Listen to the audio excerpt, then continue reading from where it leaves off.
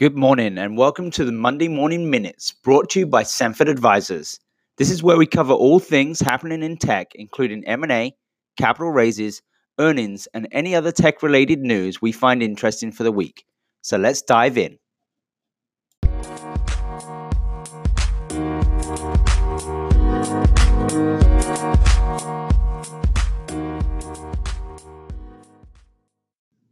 There were a couple of interesting technology acquisitions this week, with the first one being on home soil for Shopify. Shopify acquired 6 River Systems for $450 million, with 60% cash and 40% stock.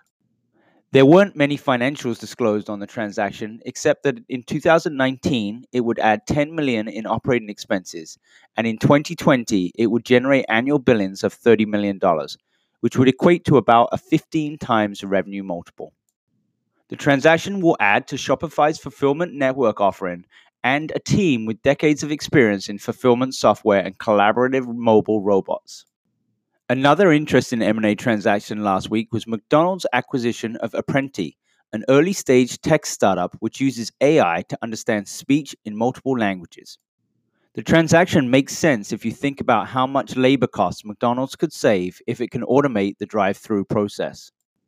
But more interesting for us at Sanford Advisors is that technology acquisitions are becoming more and more prevalent with non-tech companies that realize being technology-enabled is so critical to the future of their businesses.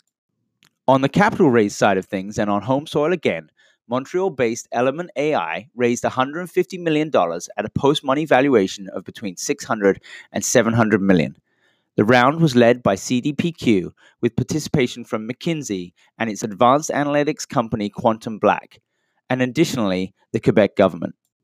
The company intends to use the funds to commercialize more of its products, as well as to continue working on R&D, specifically new AI solutions. In other news, and an interesting development for companies like Uber and Lyft, California introduced a bill that has now cleared the legislature that could really shake up the gig economy. Assembly Bill 5, as it is known, would put into law a new test for whether a worker should be considered an employee.